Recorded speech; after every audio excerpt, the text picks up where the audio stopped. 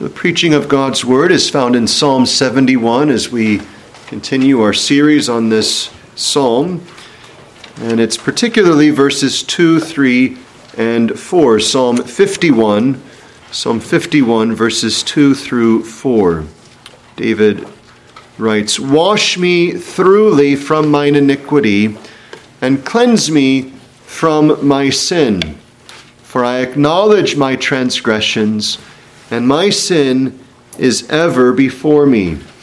Against thee, thee only have I sinned and done this evil in thy sight, that thou mightest be justified when thou speakest, and be clear when thou judgest." There is no burden like unto the conviction of our sin.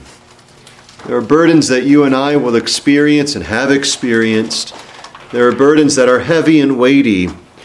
But when it is that we come face to face with the reality not of sin, but of my sin, and of the profanity and the wickedness and the corruption and the depravity and the shame of all that is bound up in that, and when we are face to face with it, we will realize and acknowledge quite easily that there is no burden like that. And this is one reason why the world does its best to deny that sin is what the Bible says. Because so soon as the world would admit that sin is in its nature vile and depraved, it would realize that it is in a world that is vile and depraved. It would realize that it is guilty of that which is vile and depraved. There are some actions that seem to break through the understanding even of depraved men, not graciously, but simply so bold are the actions of some sins that the world is aghast at the wickedness of what some have done. Brethren, there's a difference between being amazed at and grieved by the sins of others and being amazed at and grieved by our own sins. This is one reason that some who cannot deny the reality of their own sin and the burden thereof do their best to try and work it off. They see it so wicked and inexcusable that according to some sense of justice, they try and put their hand and all of their soul's energies into the working off of this great debt that they have incurred. And it is one reason why souls who realize that they cannot pay off that debt enter into a spiritual state of paralysis, having lost all hope. If you want to see what conviction of sin without grace looks like, you need look no further than Judas Iscariot. If the world were left to the conviction of sin without grace, all would be as Judas. How then may we rightly deal with conviction? We know, of course, we're not to excuse it or to deny it or to ignore it, though many try to do that. We know that we can't work it off because it's of such a debt that were we given millions of lifetimes, we could never work off a sin against an infinitely glorious God. And we likewise know that it is not any benefit to us to sit paralyzed in our conviction. Well, notice David found by God's grace the true hope when faced with conviction. So we've considered thus far what the sin was, noting the title of the psalm. You remember last time we saw the foundation of David's hope. Have mercy upon me. David found that the true foundation of hope was God's mercy. It was not his merit. It was not his future merit. It was not David or anything in David. It was rather God's revealed mercy, that he is a gracious and generous and kind and merciful God. If you remember having just read Jeremiah chapter 3, this is the very foundation that he's presenting to his people and their sin again and again in the face of their continued wickedness. He's imploring them, look at my mercy. Though among men you would be cast off if you were such a wife as you are to me. Yet I stand here and I implore you, hear my call and return to me. God is again and again imploring his people to consider his mercy. Well, notice from this foundation, David then moves. And he moves to this request, verse 2, of comprehensive cleansing. And it's not that we can fully understand this without understanding how heinous David's sin was. It would be audacious for David carelessly to come and say, yeah, sure, wash me. But notice the language, wash me thoroughly. We would say thoroughly, my ins, my outs, all that I am needs full and comprehensive cleansing. He says further, from mine iniquity. The word iniquity is certainly a synonym for the word sin, but it is expressive of that inward corruption. Desires and thoughts and affections and lusts that are impure. I need cleansing, not in a ceremonial way. I need actual cleansing spiritually. Notice he goes further, and cleanse me from my sin, my waywardness. I've gone astray from your commandments, and I need your forgiveness and cleansing. Verse 3. He then confesses. So he's requested, and then he says, why is it, God, that you should wash me? Well, first and foremost, because you're merciful. But I'm coming acknowledging my sin. I acknowledge my transgressions, my rebellions, my turning away from your clear and holy law. My sin is ever before me. Notice that expression, I acknowledge. I come and I say, it's mine, and it's wicked. What I've done is inexcusable. Verse 4, he acknowledges what he deserves. He says that he sinned against God. Against thee, the only have I sinned, and done this evil in thy sight, that thou mightest be justified when thou speakest, and clear when thou judgest. If you were to consume me, you would be just. He's vindicating God. And what we see here is David is engaged in the gracious exercise of confessing his sin. And it's important for us to see here, but also elsewhere, that the ground of his confession is first and foremost the mercy of God. It is resting upon God's revealed grace, his kindness, his generosity, his willingness to forgive. And it's from this clear foundation that he then sees, I can't work it off. I'm not offering to buy it out and to pay off my debt. I can't do that. But I'm nonetheless encouraged in drawing near, and I come saying, I see what I've done. I acknowledge what I've done. I own what I've done. I've done it. I'm guilty by it. I'm condemned by it. It's against you that I've sinned. You would be just to cast me off. But I ask you to wash me, to cleanse me. And he'll certainly go on to express this even in other ways. But what we see here is that David, by God's grace, is convicted. He's face to face with his burden. He doesn't act like those of our own day that say, well, everyone sins, big deal, just sort of say something and move on. He's gripped by it. He realizes what he's done is inexcusable. The life of grace, you understand, is not a life of casual indifference to sin.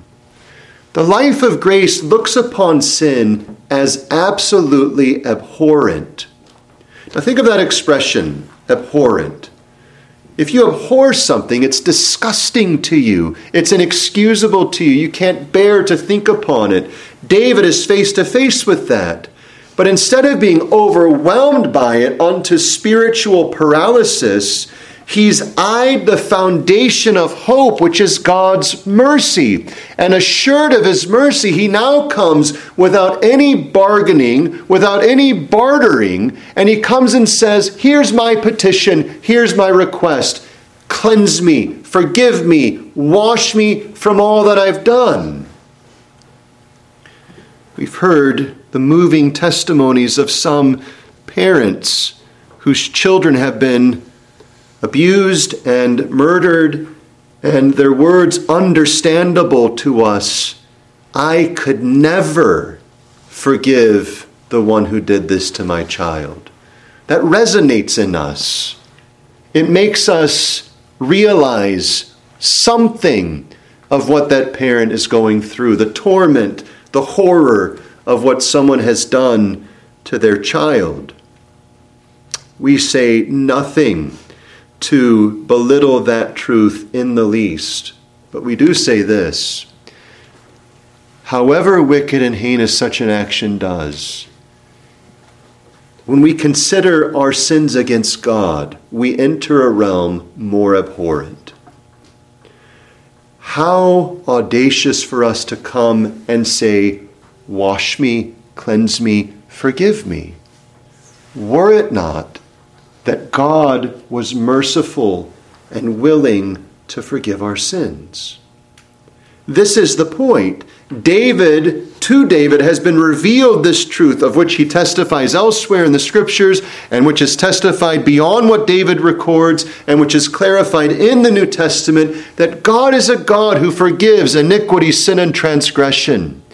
And someone says, well, how do I get in on that? How do I partake of that? What is it I need to do to get that? What must I do in order to obtain forgiveness?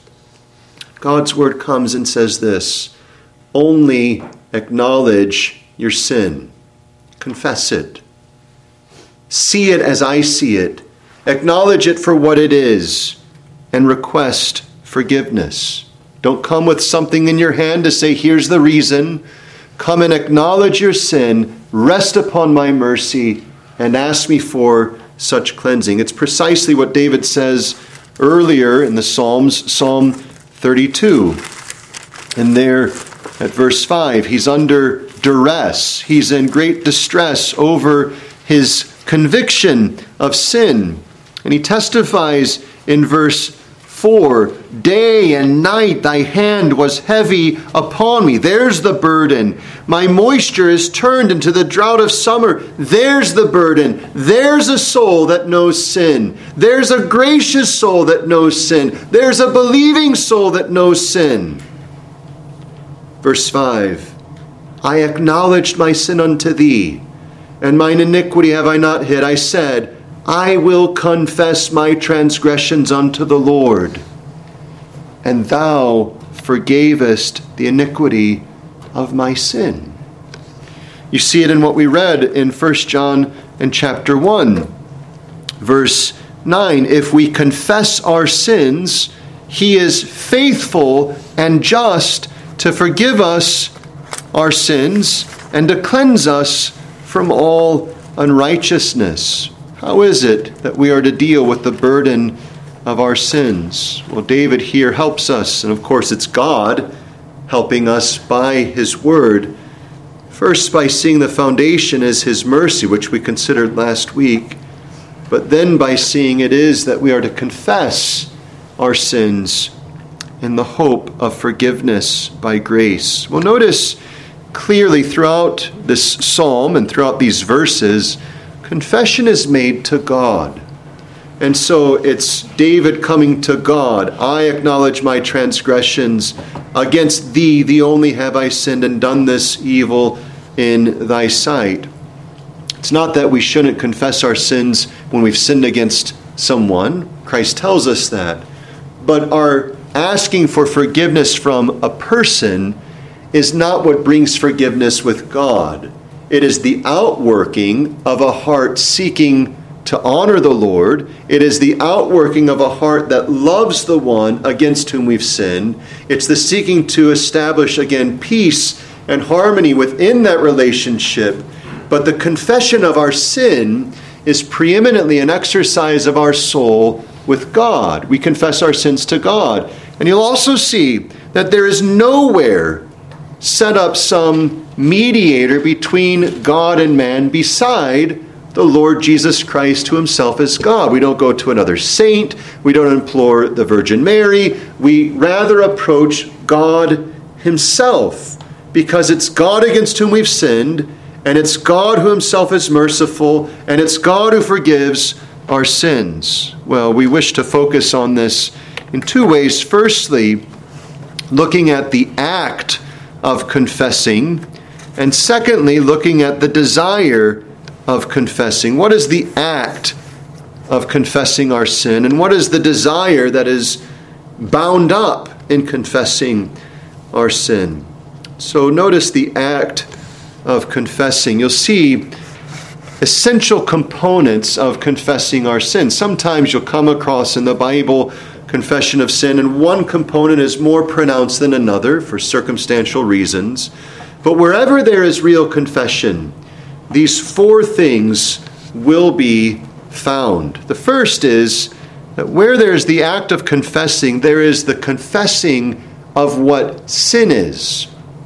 It's the acknowledging of what sin is. Notice, David isn't just loading up synonyms. Verse 2, he uses the word iniquity. Verse 2, he uses the word sin. Verse 3, he uses the word transgressions. And verse 4, he uses the word evil. Now, it's true, these are synonyms, but a synonym is not just another word to say the same thing. It often possesses some other insight, some other aspect, and these words likewise have the same. Iniquity, as we've noted, refers more to that inward influence of our desires, and so you think of the word lust. Lust is simply a word that means desire. And so one can lust for food, one can lust for fame, one can lust for wealth. But this idea of desire is something that is inside us. It's spiritual. It's something intangible. It will lead to tangible actions and vocalized words. But iniquity is acknowledging that there are desires within us. There is corruption within us, which then leads to these activities. And so David's acknowledging that. He's not saying it's outside of me. Remember what Christ says. It's not what goes into the man that defiles the man. It's what comes out of the man that defiles the man. Because from the heart proceeds all adulteries and murders and thefts and so on. And David is acknowledging that. He'll go further, as we'll see, as the Lord gives us opportunity in the future. But notice he uses the word sin, which is to wander astray from God's commandments. Similar to the word translated as sin in the New Testament, which is a missing of the mark. And so it is David's acknowledging, I've failed, I've gone astray, I've turned aside. And the word transgressions is that which means rebellions. And likewise, evil is this corruption of what is the right order. What's the point? David is not mincing words. He's not hesitant to acknowledge the horror of his sin. He's not saying, why are you being all pushy and making me say it's this and that bad thing and this bad thing and this bad thing? He's leading the charge.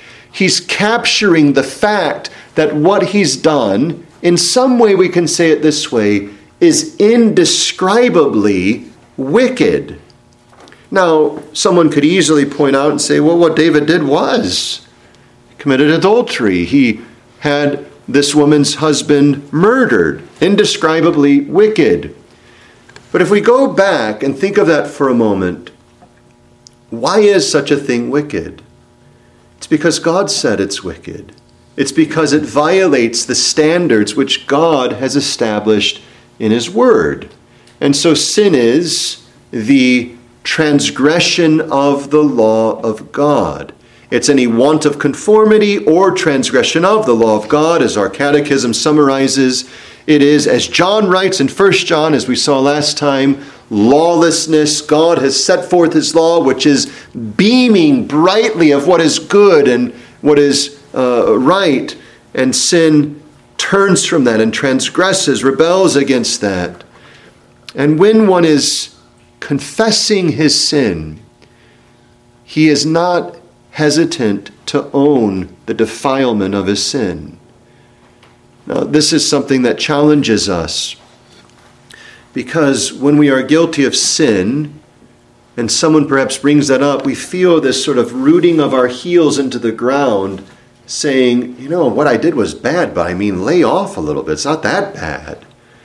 And what that's a testimony to is our little view of God. That's a little view of sin. But everywhere there's a little view of sin, there's a little view of God. Because the reason sin is so enormous in its wickedness is because it's so enormous in its vileness before God. God who is good and holy and pure. And the sinner that is convicted of this, the believer that is brought to conviction of his sin, is not hesitant to acknowledge it. This is fundamentally what confession is. It's acknowledging sin to be what God says sin is. It's confessing, it's saying the same thing. That's the word confess. It's saying the same thing as God says about it. And so where there is confession, there is the confessing of what sin is. But secondly, where there is confession, there is the confession of who committed it. You see what David says? He says, my sin. He says, I acknowledge my transgressions. My sin is ever before me. Against thee only have I sinned and done this evil in thy sight. And he goes on throughout the psalm owning this. Point is this: David is not hesitant to say, it's mine.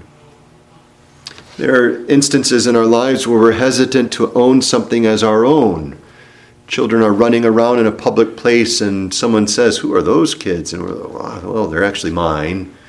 There's this hesitation because there's some sense of embarrassment perhaps, or shame, or whatever else. Or perhaps, our cars have been less than, of the high quality of others. And we're hesitant to point out, this is my car, with the rust and the dent and so on. It's mine. And there's understanding why it is we would hesitate to confess that sin is ours. But where there is conviction unto confession, there's no longer a hesitation, because it's unavoidable. God says, who did this? And we know he sees me. He knows he's knowing this, and I know it. And moreover, if we have undergone real conviction, we've been brought to see that it's mine.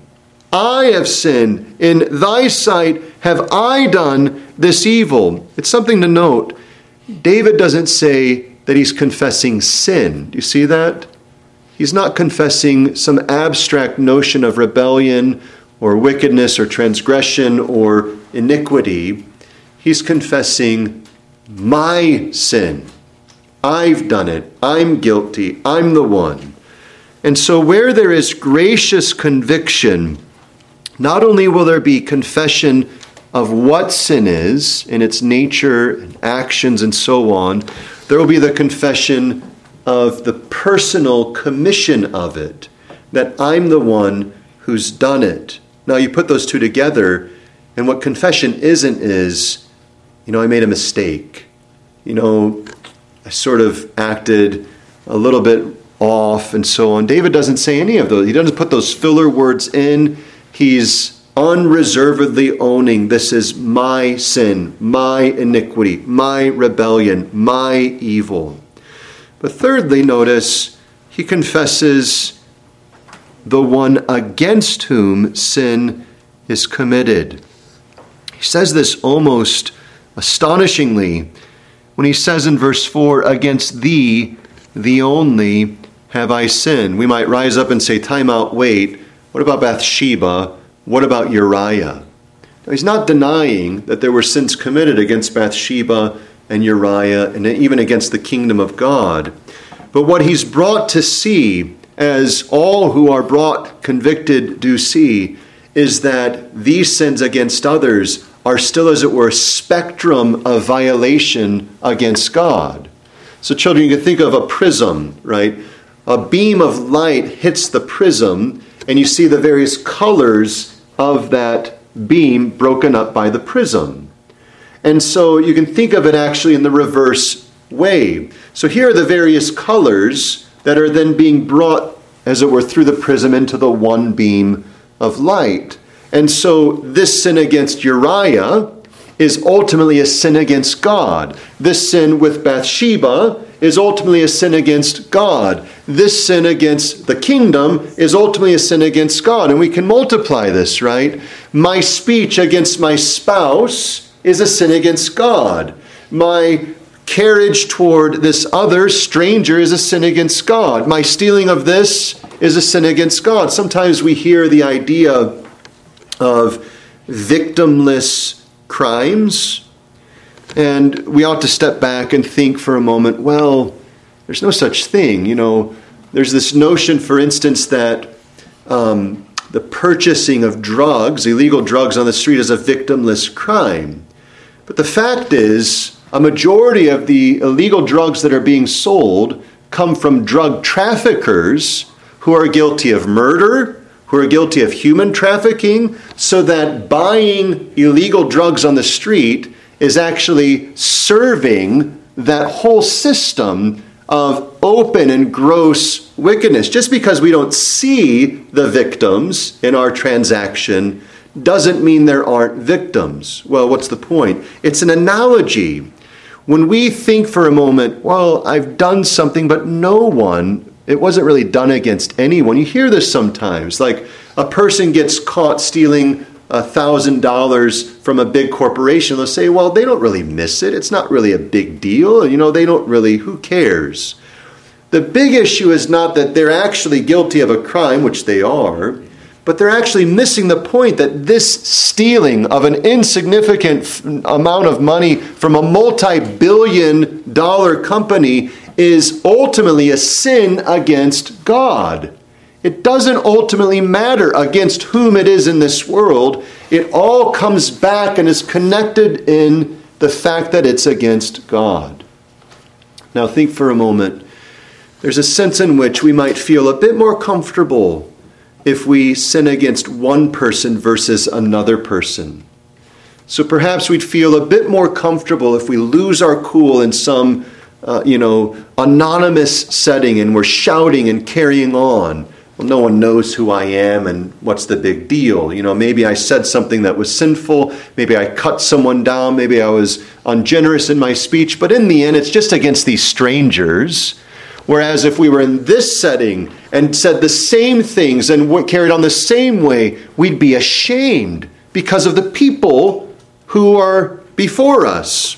But what this helps us see is that whether the faces are known and the relationships are intimate, or the faces are unknown and the relationships don't exist, if it's sin, it's committed against God. And so the heart which is convicted is brought to see that. I've sinned. David could have been thinking, well, I'm the king, I'm the ultimate person. Uriah is just one of my soldiers. What's the big deal? Well, the big deal is that ultimately it's not against Bathsheba or Uriah or his army or his kingdom. It's against God.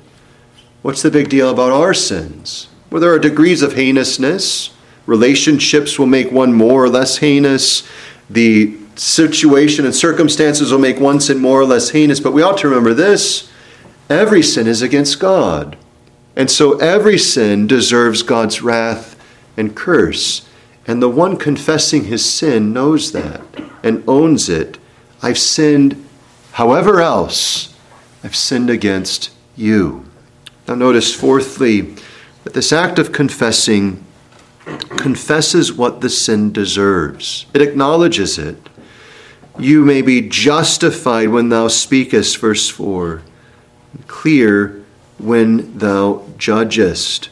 What David is saying is this: knowing that I've sinned against you, I acknowledge that were you to speak against me, were you to condemn and judge me, you would get nothing from me but the absolute acknowledgement that you are just.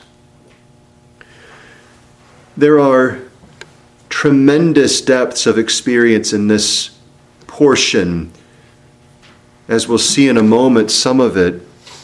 But this is such an ingredient of true confession that escapes many people. You can ask people, well, have you sinned? Yeah, I've sinned. Who's perfect, right? That's how it sort of goes.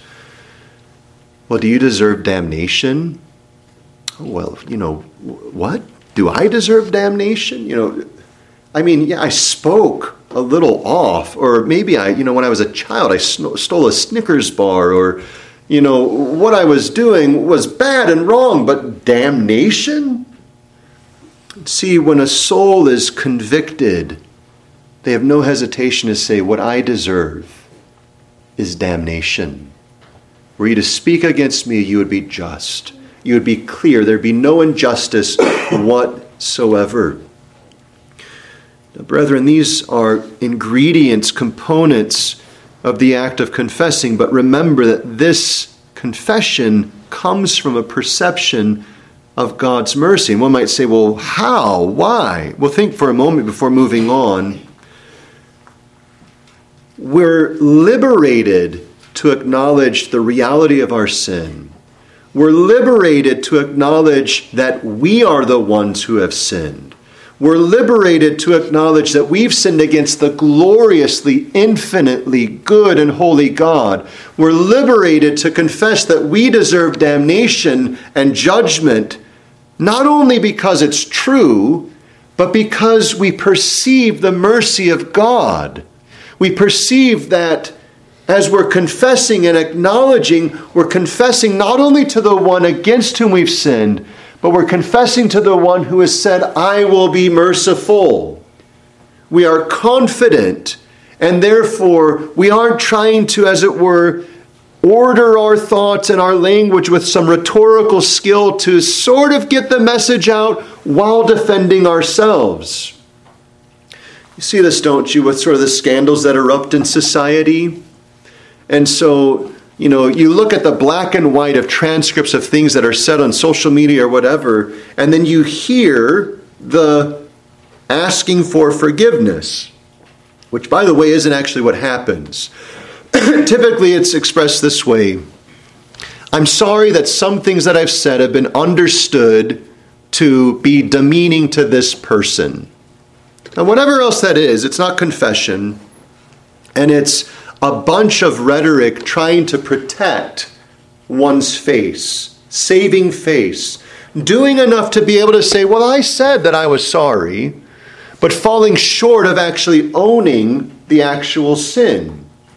So these public scandals erupt, and then they'll say things like, I'm sorry that some people have understood what I've done to be demeaning or wrong or whatever else, and I'm going to commit to being a better person. I'm going to commit to being better. It's not my standard, all this. And then somehow society is supposed to say, that's pretty full and clear. But if you get behind why they're doing it that way, they're doing it that way in order to fall short of owning the wickedness of what they've done. They fall short of saying, this is inexcusable, this is sin, and I am, as it were, beholden to this person or this society or this nation to forgive me. I have no other hope but that. And so all these public, whatever they want to be called, they're not asking for forgiveness. These apologies are short because they're convinced, perhaps they're convinced that what they've done really isn't that big. They're convinced perhaps that what they've done is so big that were they to throw it all out there in all of its wicked, horrible color, there would be no hope. The believer perceives that their sins are big, but they also perceive that God's mercy is bigger. Where sin abounded, God's grace hath more abounded. And so notice then, secondly, the desire expressed by confession. Why is it that David confesses? Why is it that we're to confess? Well, we start with where we just left off. The desire is first and foremost to vindicate God. This is something that's often overlooked. But you'll notice how David expresses it when he says, "Against thee only have I sinned and done this evil in thy sight, that thou mightest be justified when thou speakest and be clear when thou judgest." What David is expressing is this: God, you're righteous, what I've done is wrong. Your ways are good, my ways are wrong. You're good and holy, I'm evil and wicked. There's a vindicating of God. It's instructive even. You remember the story of Achan in the book of Joshua. Now, there are questions that we have about Achan and precisely what's taken place, but it's instructive that Joshua, having been brought to identify Achan as the one who had touched the forbidden things that were under a curse, that he's brought to see it's Achan. And Joshua says in chapter 7 of Joshua, verse 19, he says, "Achan, my son," listen to this language, "give, I pray thee, glory to the Lord God of Israel, and make confession unto him." In other words, whatever else is true of Achan is also seen in David in Psalm 51. There is a desire to glorify God. You're right. You're good. You're holy. You're the one who is perfect, and I'm not. I deserve judgment. I deserve condemnation. That's what I deserve. I vindicate your name. And you see, when we confess sin, not mistakes, when we confess sin, not misunderstandings, when we confess sin, not the effect of sin that it hurt you and I'm sorry for that, but when we confess sin, what we're doing is without any, lack of clarity, we're saying, God, you're just. Your way is good. Your law is holy and perfect. And I am one who has done what is wrong. So confession vindicates God. It reminds us that the gracious exercise of confession is always God-centered. By the way, this is true of the gracious exercise of anything. The gracious exercise of faith is God-centered. The gracious exercise of our graces and worship is God-centered. The gracious exercise of our labor in evangelism is God-centered. It's consumed with God, and confession is the same. God, you are glorious and holy and righteous and just. Your law is good and holy and worthy of honor. And what I've done testifies against me. Confession vindicates God in his law and in his judgment. It's David, of course, who subsequent to this season of his life will be chased away from his kingdom. You'll remember that. When the man is throwing stones at him and his mighty men says, "Give us the word and we'll put this man to death. Who is this one who throws stones at you?" And David says, "Let it be." He is humbling himself under God. It is of the Lord. If God will, he'll bring me back. You see, there's the mark of one who has discerned his sin. By the way, he's already confessed his sin. But you see, it's not just a one-time act. Well, I'll vindicate you, now I'm going to be ready for my own proud undertaking. It actually cultivates a lowliness in the life of the believer where there is true confession. Because when there's true confession, there is the enlarging of a view of God and the humbling of a view of ourself. We become small. God becomes big. It's not a changing of what is, it's a perceiving of the truth. Many of you will know the famous story of James Durham and Andrew Gray. They were both young ministers in the Church of Scotland. They both served as pastors in the same parish, as it were, in Glasgow. And at that time, you can still go to this church in Glasgow. The church building was actually divided into multiple church places. And so you would be going to the same building, and yet there'd be a partition and a different congregation would be meeting elsewhere. And James Durham and Andrew Gray, these ministers, were walking to the church. And there was a great number going into that building, the part where Andrew Gray would be preaching, and a smaller number going to where Mr. Durham would be preaching. And Mr. Durham commends the Lord's blessing of Mr. Gray's ministry. And Mr. Gray seeks to console Mr. Durham and says, oh, if they knew better, they'd be going to you. And James Durham says something along the lines that is indicative of the fundamental part of this point. He says, not so, for I am pleased if God is honored. All my desire is for God to be honored. What am I? I'm nothing. If not a single soul comes to hear me preach, Durham is saying to Gray, what does it matter so long as God is gaining glory to himself? What does it matter if no one ever listens to me, if God is gathering a people to worship his name? I don't care about myself. My only consuming desire is that God would be glorified. And you see, what happens when there's true confession of sin is there's the cultivating of that posture.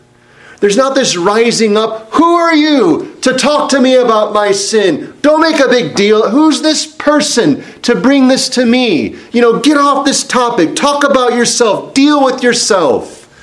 No, where there's grace, you see, applied to one convicted of his sin, it humbles that man. It humbles that woman. And what it does is it cultivates a gracious view of the truth.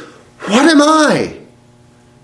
I am nothing compared to the glorious God. And it doesn't just impact us when we feel the conviction of our sin. That grace carries on with us all the days of our life, when things are going well and good, when things are happy and we're glad. You see, what God forms in us by the gracious work of conviction and confession of sin is not just this notion of penitence. It's not pain. He's not after us to just make us feel it and rub our face in it. He's actually bringing us low to make us see the beauty of the glory of his name. And that is not meant to leave us. That is not meant to somehow evade and escape us when we get past the sense of conviction. You see, it's a gracious thing that God convicts his people. It's a tremendously beautiful thing that he convicts his people. Because what he's doing in doing that is he's bringing them to the right perspective of the whole of the universe. That God alone is worthy of glory. Now, by the way, think of what's said in heaven. Thou art worthy to receive honor and glory and praise. And this is the unceasing word of the people of heaven. They are consumed with the all-surpassing excellency of the knowledge of God. And here's the wonder of the grace of conviction. God takes our rebellion, and in grace, he turns it to our advantage. He graciously draws near to us, and he implores us by his grace to consider his mercy, to consider the excellency of his grace, of his forgiveness, that we would see how glorious he is. By no means does this mean, well, I'm going to sin more, that I might benefit more. That is to profane and corrupt this truth. But where there is the gracious work of God convincing and bringing forth confession, its mark will be seen by the soul desiring the honor of God. I'm not worthy of honor. God is worthy of honor. That's the desire. I desire to give God the glory. I desire to give God the honor. And so people talk, church discipline. Why would you shame a person? Well, there's no doubt there is a gracious shaming. But the actual purpose is to gain God glory and help that person actually see that there is one alone who is worthy of our all praise, worship, and adoration. And the one who has been brought graciously to acknowledge it will be the first to say, God, you are worthy. But notice, secondly, this desire is because of the desire for forgiveness. And so David says, wash me thoroughly or thoroughly from mine iniquity and cleanse me from my sin. There are things that happen among people, humans, that are so overwhelming that we would be hesitant to say, well, can you erase all of that and just live with them as if it were that's never happened? It'd be too big of an ask. But notice David comes and he says, here it is, wash it all away. Leave not a mark, not a scuff, not the slightest impression, but cleanse it all.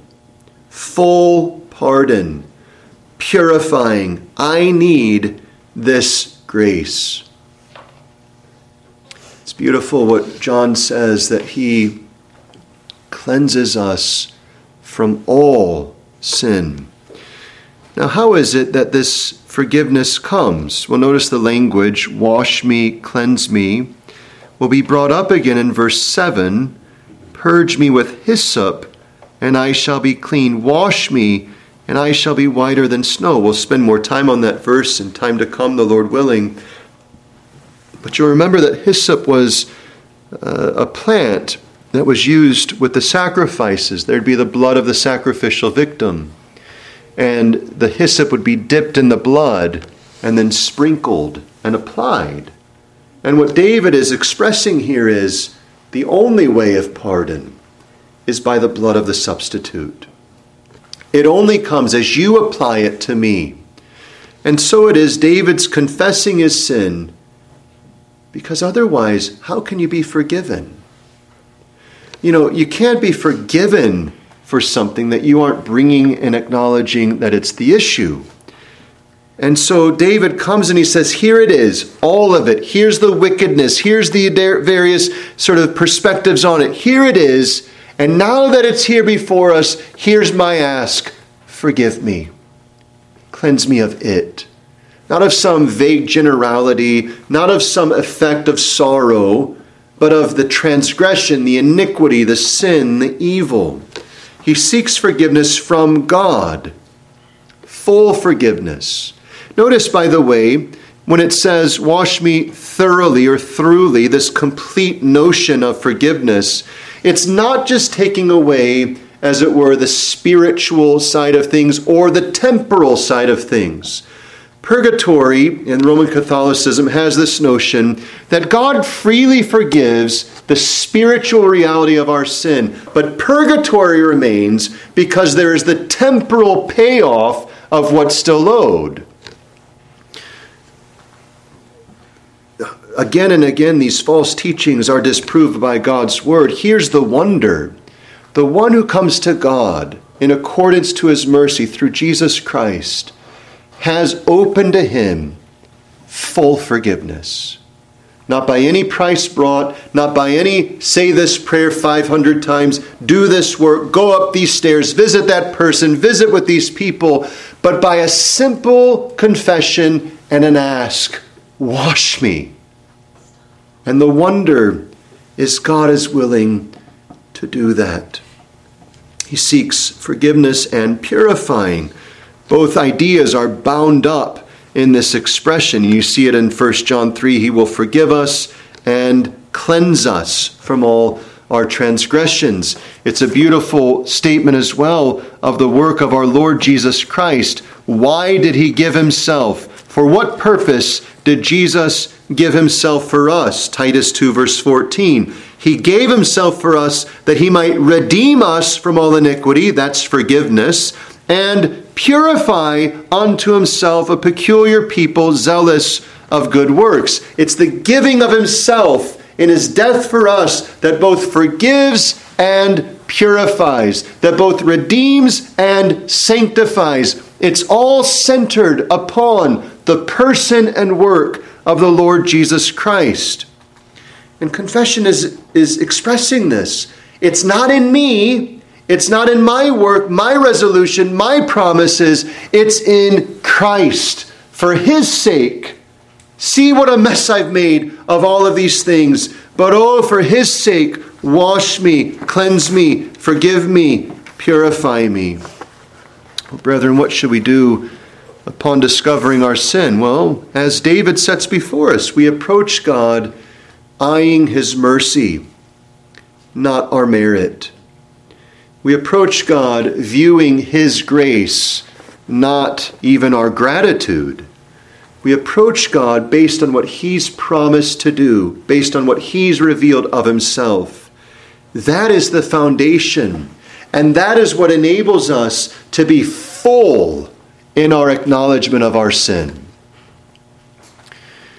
We can find clever ways of speaking with others in such a way as to sort of flirt with acknowledging the truth, but falling just short of it.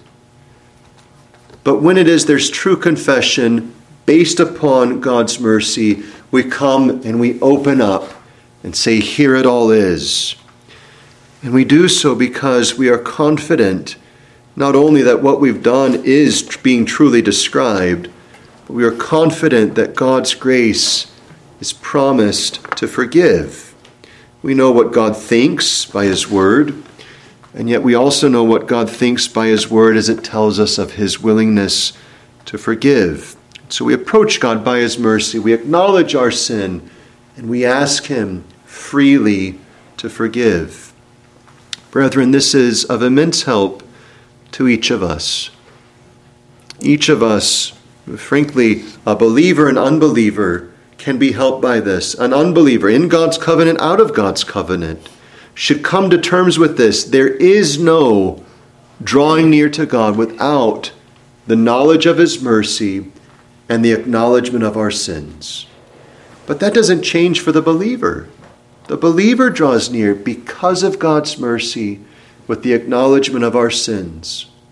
And doing so brings us the assurance of what John says. If we confess our sins, he is faithful and just to forgive us our sins and cleanse us from all unrighteousness. It may be that you and I are hesitant to do so.